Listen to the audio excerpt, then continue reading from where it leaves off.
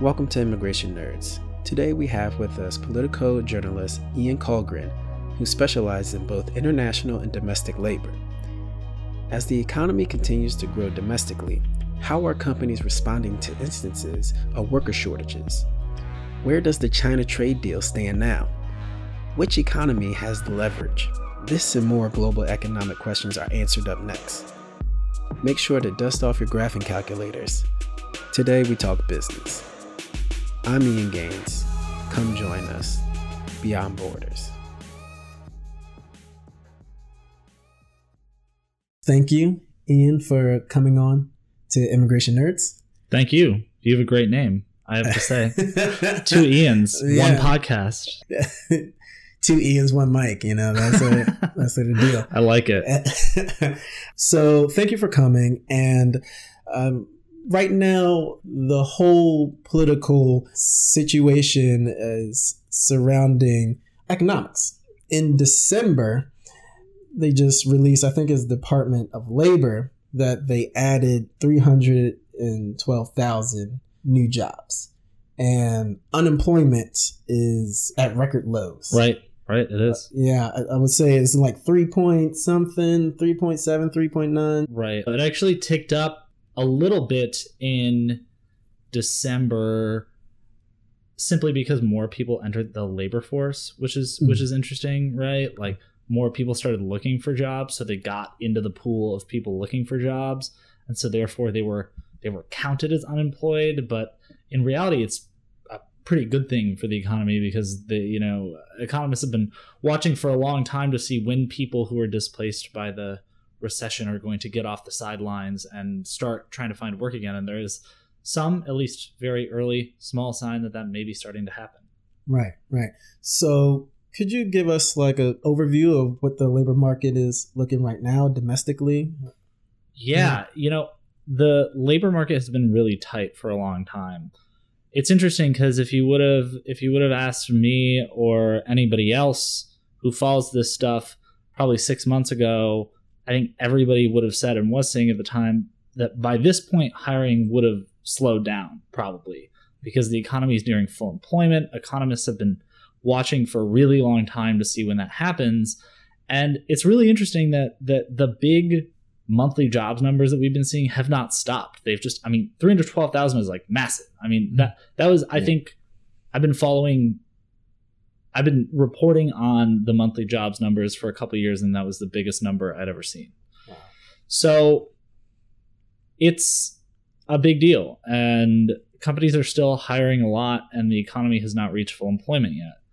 Mm-hmm. That said, and I'm sure, a lot of the employers listening deal with this a lot, but pretty much every company says they're having a hard time finding workers to fill the open jobs they have.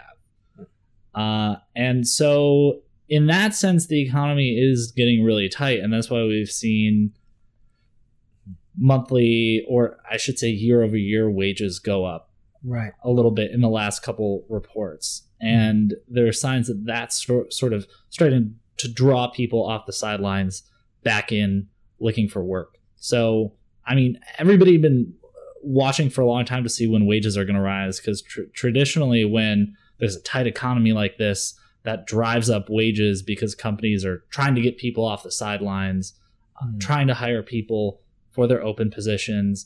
And it was sort of puzzling to a lot of economists about why that wasn't happening, but it looks like that is starting to happen. So that's a lot packed in there, but that's sort of like the big context we're dealing with right now. The overall sense, the general sense. So what would be that intersection between the domestic labor? You're saying there's more positions than there are qualified applicants right now. Right. So how does that tie in with the need for possibly like international labor? Right. Well, like you said, it's a need. There's very high demand for workers. So most sort of, I'd say, traditional Chamber of Commerce-esque Republicans, like the Chamber of Commerce, number one, a lot of businesses and groups that represent businesses want more immigration because they need workers. And as far as the bottom line goes, they don't really care about where they come from. They just need people to fill the jobs. So there's a sense among the business community right now that finding more ways to get people to work, especially skilled labor, into the U.S. is a necessary thing to do. So I guess on our side, over the last 2 years, we've seen actions of slowly tightening or shortening or limiting the amount of foreign workers here in America. So it seems like there's a dichotomy here. It says like, that there's more positions out there. Companies are having a need for more labor, qualified labor. But at the same time, it seems that this administration is sort of limiting the amount of foreign labor that can come and work here. Right. I think a lot of folks in the business community would say exactly that. The administration is not really responding to those needs. A lot of the philosophy inside DHS and from the White House comes from the idea that they want to preserve those jobs for American workers. They want to retrain people. They want to get people back to work who have been in this country. And therefore, we have a president who is skeptical about bringing in too many people from the outside for a whole host of reasons, but that's one of them. And that more leans towards low salary workers or higher salary workers, or is just a general sort of sense in terms of like that worker shortage? Right. I don't know that it's contained really to one industry or one, I guess, tax bracket, if you will. Obviously, it's a big thing. It's a big thing for tech companies, obviously. But it's not limited to that. It's really, I've heard this from a number of sectors that this is an issue that they're facing. So if you had the magical wand, what would be one of the things to implement maybe to help rectify this situation? Or companies, let's say if they're not getting the foreign workers that they need in domestically, is there anything that's happening right now that they're taking any avenues to help this situation? Right. And that's a really interesting question. And I guess from my perspective and my role, I sort of try to shy away from telling policymakers or business people what to do. Right. They're a lot of them know a lot more than I do about what they need for their business. That said, one thing that I have heard that some businesses are doing and is happening, and it's also one possible explanation for why wages might not be rising as quickly.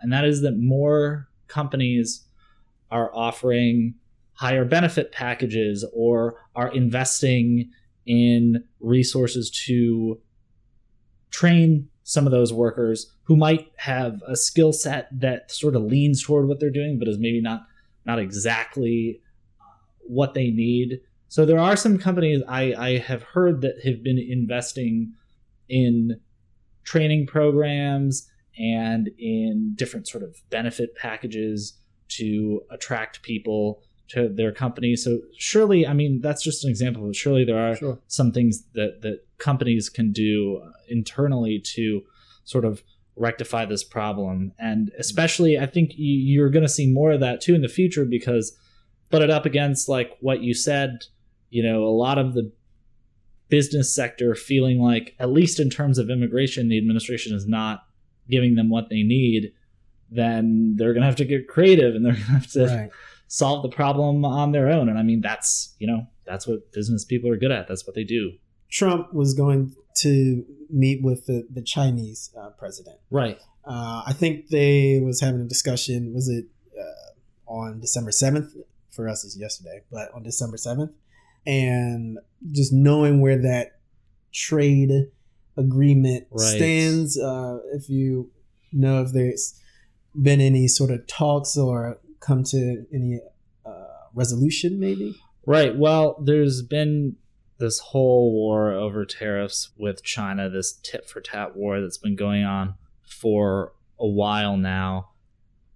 I really wish I could tell you what the president is going to do. Nobody knows what the president is going to do. And he often changes his mind right at the last minute. Minute-to-minute basis. That said, I think there's sort of a sense or a hope in the business community that I talk to that he at some point is going to have to cut a deal with Xi Jinping to figure out something and get these tariffs to stop. Whether that's wishful thinking, I don't know. We'll see. Lately, he hasn't really been in the mood to compromise on immigration, especially.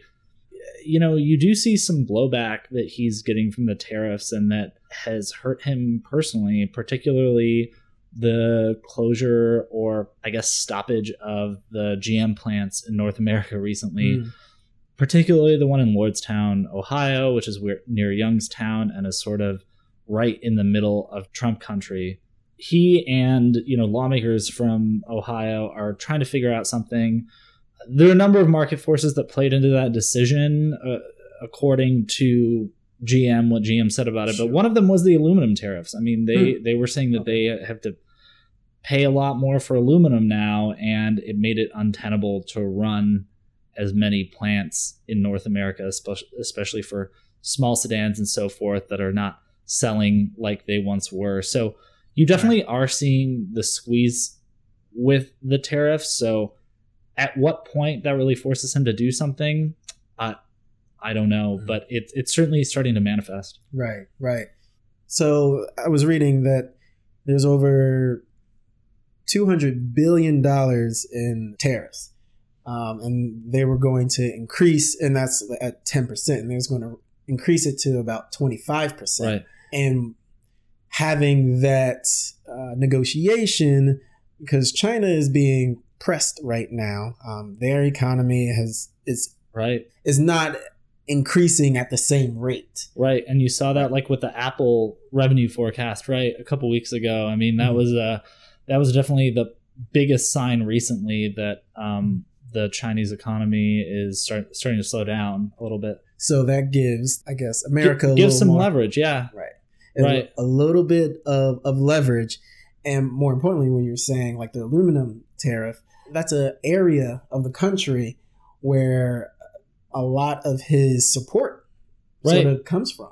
Definitely. So that'll be interesting how he plays that. And so he has an investment. Right.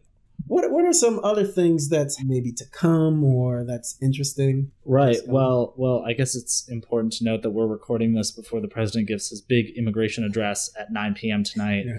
Everybody's watching with bated breath to see what he says. And this is his first... We'll give an update. Afterwards.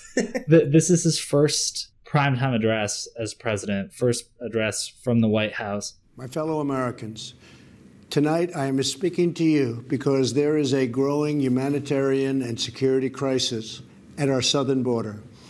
Every day, Customs and Border Patrol agents encounter thousands of illegal immigrants trying to enter our country. We are out of space to hold them, and we have no way to promptly return them. Both sides have really been kind of dragging their feet on solving this shutdown issue.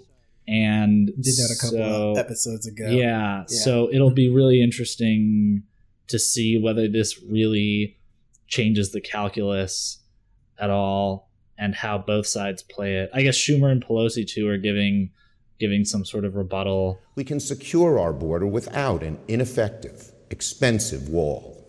And we can welcome legal immigrants and refugees without compromising safety and security. The symbol of America should be the Statue of Liberty, not a 30-foot wall. So our suggestion is a simple one. Mr. President, reopen the government and we can work to resolve our differences over border security, but end this shutdown. At this point, it looks like it could do more to dig in than really advance the conversation of how to solve this thing. Right. So the economic situation. Do you predict or project that this trend will continue? We're at record lows for unemployment and we're hiring each month. Is that going to sort of continue moving forward? Well, it can't forever, obviously.